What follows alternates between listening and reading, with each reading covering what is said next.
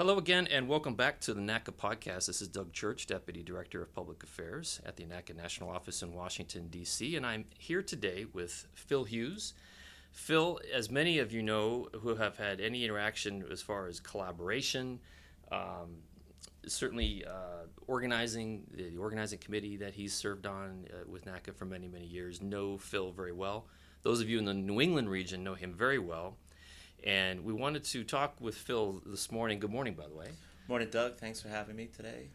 Wanted to kind of get a sense for where we're at with collaboration and, more importantly, what is ahead. And but first, I want to ask about your own career because you just hit the magic birthday, 56. Is that correct? That is last correct. Month? Yes, I finally timed out. What were some of your thoughts that morning when you woke up? Yeah, I was surprised. It happened quick. As anybody can tell during your career, you look down and you're focused on something, and the next thing you know, it's time to leave the facility. So my shelf life reached that point in time where I needed to go and retire. It was exciting, but I knew there would be another chapter in my life, and I'm presently engaged in that right now. So I'm looking forward to the next chapter. And a wife and two kids. Yep, I have two kids that are presently in college, and my wife, and thank God they were very supportive over the last 8 years of embarking on this endeavor of collaboration, which I started in February of 2011, not really knowing how long it would take and not knowing exactly where we were going to go with it, but it's been very fulfilling and rewarding, and I'm actually humbled I had the opportunity to participate in something like this. Let's get back to collaboration in a moment, but first I want to ask you about your own career. Boston TRACON has been where you have called home for many years now, right? That is correct.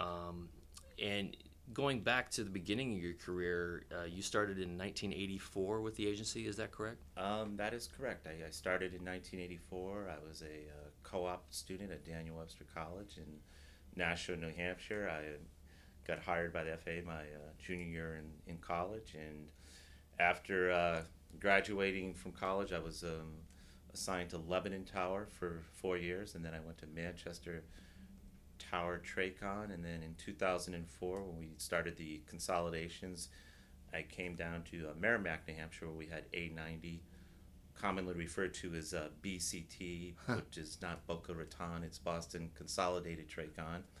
And I was there till 2011 and kept my currency till November of 15, and then I realized that there wasn't enough hours in the day to do that, and I really needed to focus more on this in this process that we have started to utilize all the time now.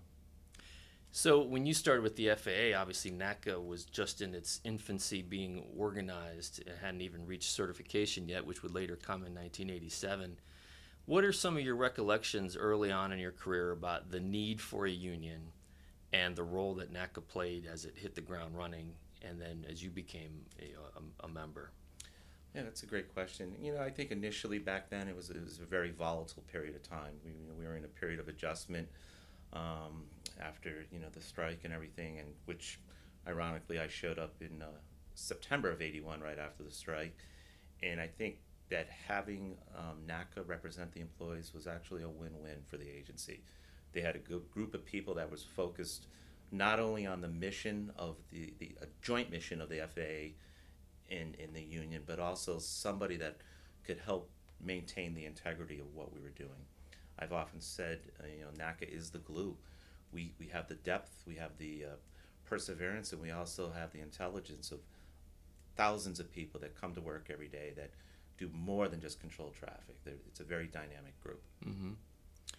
As you have now seen at the other side of it now, on the end of your career and the bookends of sorts, is there a way to kind of sort of boil down briefly what you have seen as the biggest triumphs that we have seen as a union and the way that this union has grown, not just in numbers and in numbers of bargaining units, certainly over the last 20 years, 25 years, but in terms of our influence about all the successes that we've built up as a union? Is there a way that you sort of think about it in terms of start to finish, how that process has evolved? Yeah, it's changed immensely. I contribute that to a lot of people, specifically Paul and Trish. They rebranded us, our messaging, as far as what collaboration looks like. They gave us a seat at the table. I think a lot of different people that were skeptical that we were, a typical union that was looking to just do hand-to-hand combat suddenly realized that that's not exactly what we were there for. We were there for a joint reason that we definitely wanted to focus on that. As I've told people, I said, this is an opportunity that I've waited decades for, to be able to have a seat at the table and basically have a discussion over things that are pertinent and valuable to both of us. Um, I, I truly believe that the fact that we have so many people in NATCA that are focused on safety, focused on aviation, that has led credibility to what we do. It's not just a typical union that wants to go out there and file grievances. We want to have conversations. We want to make the FAA look good, and we do that on a daily basis. And obviously, the turning point for how we got to this point here in 2019 goes back about 10 years now, when we had the Red Book at the end of the White Book era. Randy Babbitt, Paul Rinaldi, Trish, coming into an era of collaboration and forging that in the 2010, 2011 timeframe. Your predecessor in this position as National Collaboration Facilitator was Russ Miller, Yes. and you took over for Russ. Is it hard to believe now that we're into a second decade of this relationship, and how do you see this relationship having grown? It seems like it happened overnight, and it seems like it happened quickly, but yet now here we are 10 years in, and it's a body of work, and it's become the fabric of how business is being done now at the agency. How do you kind of put a ribbon on that of sorts?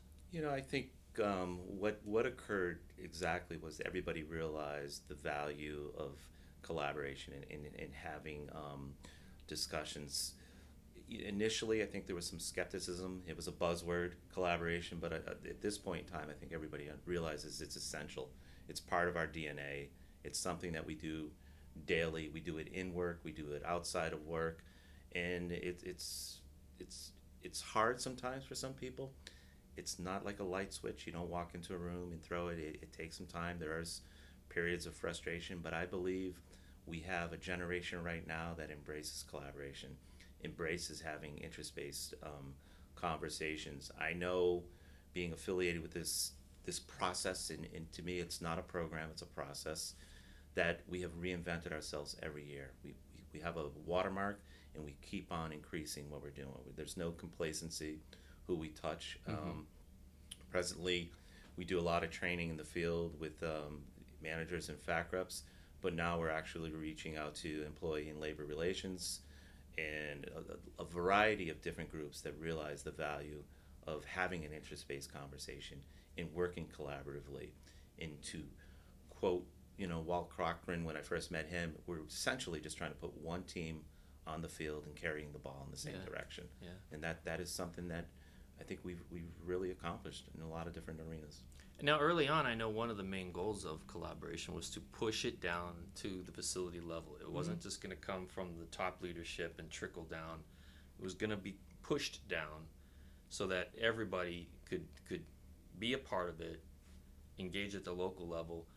You, of course, like a Southwest Airlines, probably a whatever platinum medallion status, right? Because you have traveled this country back and forth over and over for years. You've seen what local facilities have done. You've been a part of those discussions. You've helped to facilitate those discussions. What are the impressions that you've had at the local level, sitting with local union members and agency counterparts, and what has that been like in a local sense? I think we've turned the page. Typically they say in an organization, philosophical changes occur somewhere between the 7 and 9 year mark, and we're right at about 9 years right now, so we're seeing that. This is not new to some people. They understand the value of collaboration. I directly contribute our success to the men and women, the collaboration facilitators that are out in the field right now. The dedication they have to it, the sacrifice in the traveling, in the long days and the long nights in organizing this, and going out and doing the training and analyzing the facilities and making sure that this is being pushed down. There is a lot of work to do. We have continual change out of ATMs and fact reps. As you know, there's a lot of vacancies on the management side, and we have a lot of great collaboration facilitators on the NATCA side that either are retiring or moving on to other things. But the one consistent thing that we do have is the commitment from both parties to continue to do this. Despite what funding crises that we've encountered, we've always had funding to do this, to make sure that the training is getting done and that collaboration facilitators are able to go out and do their job. And they're a very dedicated group of people. Not to put you on the spot, but any specific examples that come to mind of success stories in collaboration that you have been particularly proud of, and maybe something that you didn't expect would happen that did occur? That's a good question. I think right now, looking at the totality of grievances and the ability to resolve things at the lowest level and have conversations so that we're not just going into a traditional mode, I think that is universal to the world we live in right now. People are actually getting into the why behind things and exploring different options and not doing hand-to-hand combat like we have. Specifically, I know there's so many different facilities out there right now that are working on schedule MOUs and stuff like that. And when we first started doing this is really more of an Article 48 thing under the old contract, which is primarily looking at technological, procedural, and airspace issues. But it has expanded into a lot of different arenas. Yeah. We initially started training people just on collaborative work groups. Then we evolved and we started doing interest-based communication. We homogenized the two things now, and now we have a 2-day platform that incorporates both concepts so that people are actually able to have an interest-based conversation and do a collaborative work group simultaneously and come out with something that is valuable to the facility and valuable to the NAS. That's remarkable, and I have to think that we continue to be on that cusp of a type of an organization that's sort of setting examples and setting trends in this arena.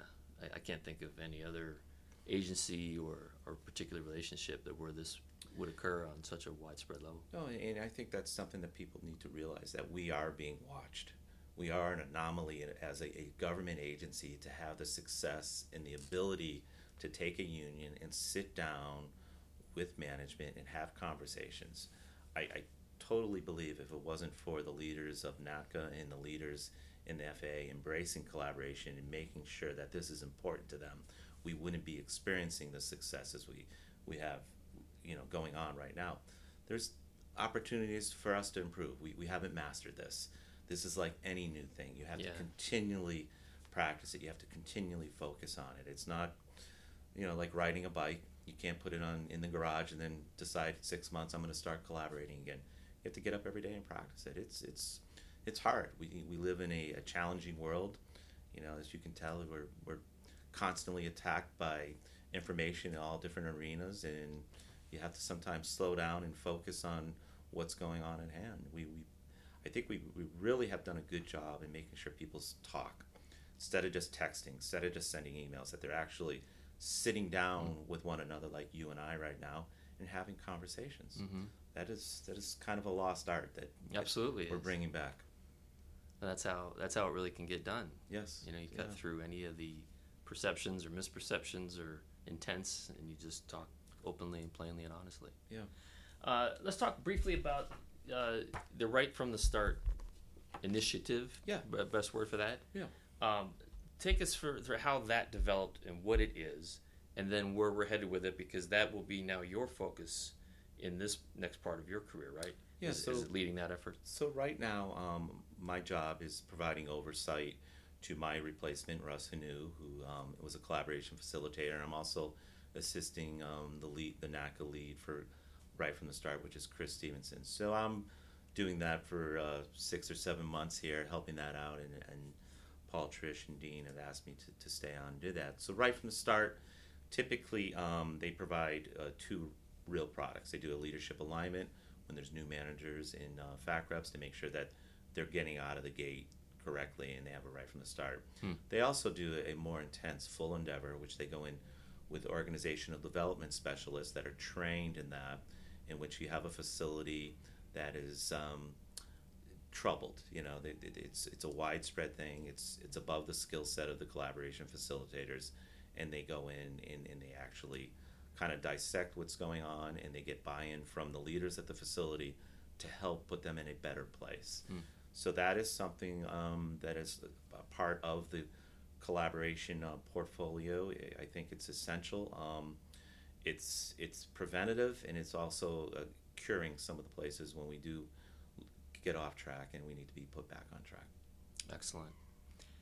Let me leave the final question to you. Anything that you would like to add that we haven't covered here that you think is important for our members to know, especially younger members want to take more of an active role, not in the union itself, but more importantly in their own careers, and seeing how these collaborative programs and initiatives at their level are transpiring and understanding how that has come to be. Any messages or lessons learned or things that you want to impart? Yeah, I think that's a great question. I would recommend that anybody that's passionate about their vocation, like we are, is to get involved. Do more than just sit on the sidelines. If you see something that resonates with you, raise your hand, do whatever you have to do, talk to your FAC rep, your RVP, get in the game.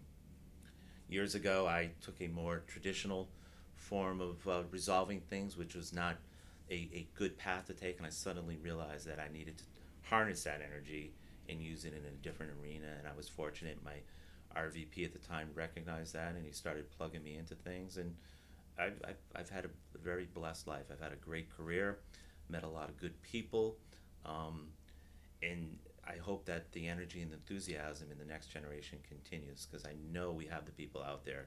You just got to get up and jump in. That's fantastic advice, and thank you.